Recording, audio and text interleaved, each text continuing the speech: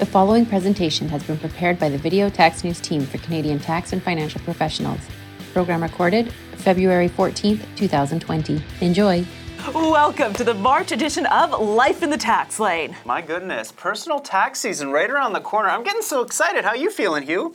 It's always fun in personal tax season. And you know, we got lots of changes this year, Joe. We do. Just a whole lot of little stuff like my autofill my return. CRA says we're going to try it this year. Your tuition slips are going to download just like all your other slips. Well, I'll rely on that as much as I rely on all my other slips. But hey, the more the merrier. All right. And the other thing, too, is authorization. The forms, the T1013, the RC59, the NR95 are disappearing, being replaced by the AUT01, which will grant you offline access. Online access, you have to go electronically through your T1 software or represent a client primarily. Yeah, also we have a new feature set up by the CRA. You submit your return, you submit your benefits application. How long is it going to take to process? Well, you go to the website at the link and that will indicate the expected processing time. Lots of different things we can look out here. One more reason to get that 2019 return filed. This is the first year you're building up your $250 available under the Canada Tax Credit in 2020. So if you want your money back, you're kind of in those middle income ranges and your ages 25 to 64, one more reason to get that return in. The next thing I wanted to mention too is that climate action incentive payment. We know for Saskatchewan, Manitoba, and Ontario, same old, well, same as last year anyways. But New Brunswick's no longer part of the federal program because they've got their own provincial version of it. New to the gang is Alberta. So for the first year ever, we will get that payment. What's next? All right, home buyers plan. We have some tweaks and changes here. The maximum withdrawal under the home buyers plan has increased to $35,000 for withdrawals after March 19th. Also, if you are recently in a relationship breakdown, you are now going to be able to access the home buyers plan and withdraw those amounts from your RSP to help with that purchase of that property. Well, not so much a change to the rules, but maybe a change to how people are going to perceive them. A lot of people on medicinal cannabis, and hey, now they can buy it anywhere, right? Yeah, but they can't claim a credit for it unless they buy it from the registered health cannabis distributor with whom they are registered. So got to keep an eye out on that one. Yep, buy it from the right place. Usually there's a storefront. Way to go, Caitlin. One of the other things to mention, too, is on the T1, there is the ability to register for the national list of electors. Well, that question is there again this year. However, there's also another part to it. If you're aged 14 to 17 and you check off that box, you can be put on the register of future electors where you could get information about democracy and how it works and all that stuff, getting you ready to vote when you turn 18. And actually, your name will go on to the normal list at that point. Pretty exciting. I'm excited about it. Yeah, who needs to go to the bar when you can vote in certain provinces? All right. But let's continue on. It's different. All right, what else? Yeah, Cannabis, alcohol, we're having a great day.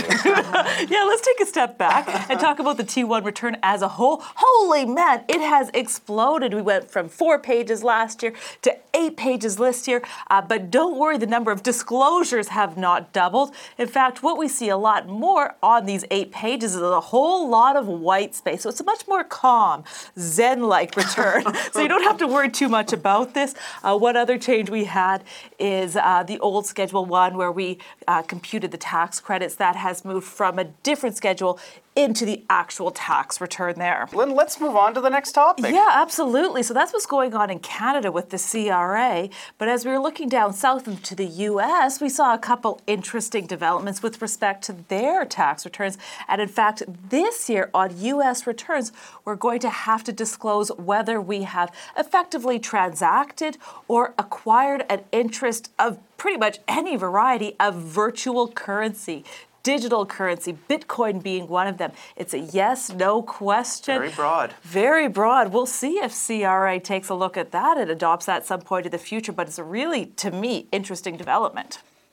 Okay, I know one frustration I see with a lot of business owners, a lot of employees, people who drive to earn income, is the challenge of maintaining an auto log to the satisfaction of CRA. Every kilometer accounted for. And what we're seeing now is, hey, let's use technology. We're seeing smartphone apps that you get in your car. You press a button to say, this one's for business, this trip's for personal. it'll track it. You can print it off. A few choices in that regard, so maybe worth an investment in one of those apps if you do claim those deductions. One of the other things that we have to watch out for too is there's actually a recent court case where they took a look at a log which was created at a later point based on information about where they thought they had traveled a few years prior, the year in question, and the judge basically threw it out. You know, you don't have that contemporaneous log. It's got less value. It might be biased. Didn't help in that scenario. So another reminder why we got to get this done right at that time. There's lots of tools out there to help us out. Why not use them? All right. So the next thing to talk about here is that tenant relocation assistance. So let's say that there is you own a building and some of the people in the building have to move because maybe there's a rezoning or it's going to be demolished or whatever it is. And a payment has to be made. In this case, there was a lump sum payment associated with the move itself and a top-up supplement to help those people when they're living in that new location. Is that taxable or not? Well, CRA has said no, it is not taxable. They didn't comment, though, on situations where if those people were earning money from those locations that had to move, would it be taxable? They didn't comment on that, but that's all we can work with for now. Joe, we are seeing a few questions like that these days. Normally I get money and probably it is taxable, but if it's purely in a personal capacity, maybe it's not. So it is worth stepping back and thinking about that. Sure. Switching gears a little bit, sometimes we get the question is as to whether, you know, because I'm unemployed and I'm on EI, whether I can start my own business and still retain my EI benefits. And we had a court case actually this month that really dug into it. And kind of the bottom line here is that yes, you can still retain your EI benefits, provided that business activity is only kind of a minor, is of such a minor extent that you wouldn't normally rely on that business activity for your principal means of livelihood. And it's in this court case that we go through all the different factors to determine if that business activity was sufficient to wipe out your EI payments. They talk about how much time you spend in your business, what you've invested in your business capital. You know, do you think the business is going to continue on in perpetuity? You know, what's the nature of the business? If another, you know, employment opportunity comes along, would you stop that business or would you go into that new employment? So a really interesting case to take a look at. The other thing I found really interesting about this case is how it got onto the radar of the various agencies. And it was actually CRA who had advised the EI Commission that the taxpayer had applied for a business registration number while collecting EI. And that's what started to get the questions going here. So definitely something to take a look at if you are on EI and you're getting those entrepreneurial spirits going in you. Boy, and that can be a nasty, surprising bill to get told, oh, well, you got 13 weeks of EI you shouldn't have collected. We'll be wanting our money back. Well, another scary case we saw recently, Kate, was the taxpayer who thought they were in dispute resolution with CRA. They sent in their notice of objection, and CRA had closed it off. They sent them a confirmation that we think we got it right, buzz off or go to court. But for some reason, shortly thereafter, they got another letter from the appeals division that said, we've received your objection and it'll be assigned and we'll be in touch. So they figured, oh, still in progress, don't have to do anything. Right. Unfortunately, they didn't figure out that it was not still in progress until the deadlines, all deadlines for filing an appeal before the courts had expired. And the court had no choice but to look at that and say, look, these are final. There's no way around it. I don't have any discretion.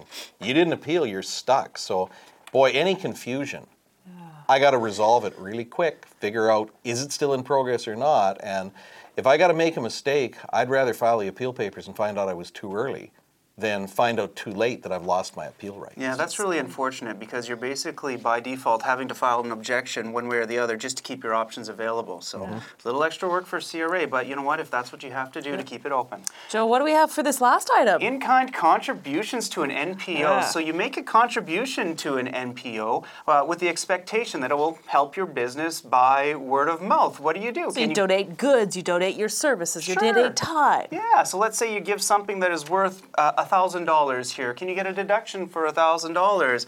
Well, the short answer is maybe, but really you'd have to include that $1,000 in your income first, so it doesn't really help you. Caitlin, Hugh, any thoughts on that one? Yeah, when I looked at that technical interpretation, CRA basically asked the question, are you engaging in a barter transaction? Are you giving your goods and services in return for receiving advertising and promotion? If that's the case, then we're into those barter rules. GST, HST could apply too. That's all we've got got time for. Thank you very much for joining us today, and have yourself a great one. The Video Tax News team has been providing Canadian professionals with practical tax information for over 30 years. Subscribe to one of our tax newsletters or join us as we present live and online seminars relating to both personal and corporate tax. For more details, visit www.videotax.com. The preceding information is for general informational purposes only and deals with dynamic, time-sensitive, and complex matters that may not apply to particular facts and circumstances.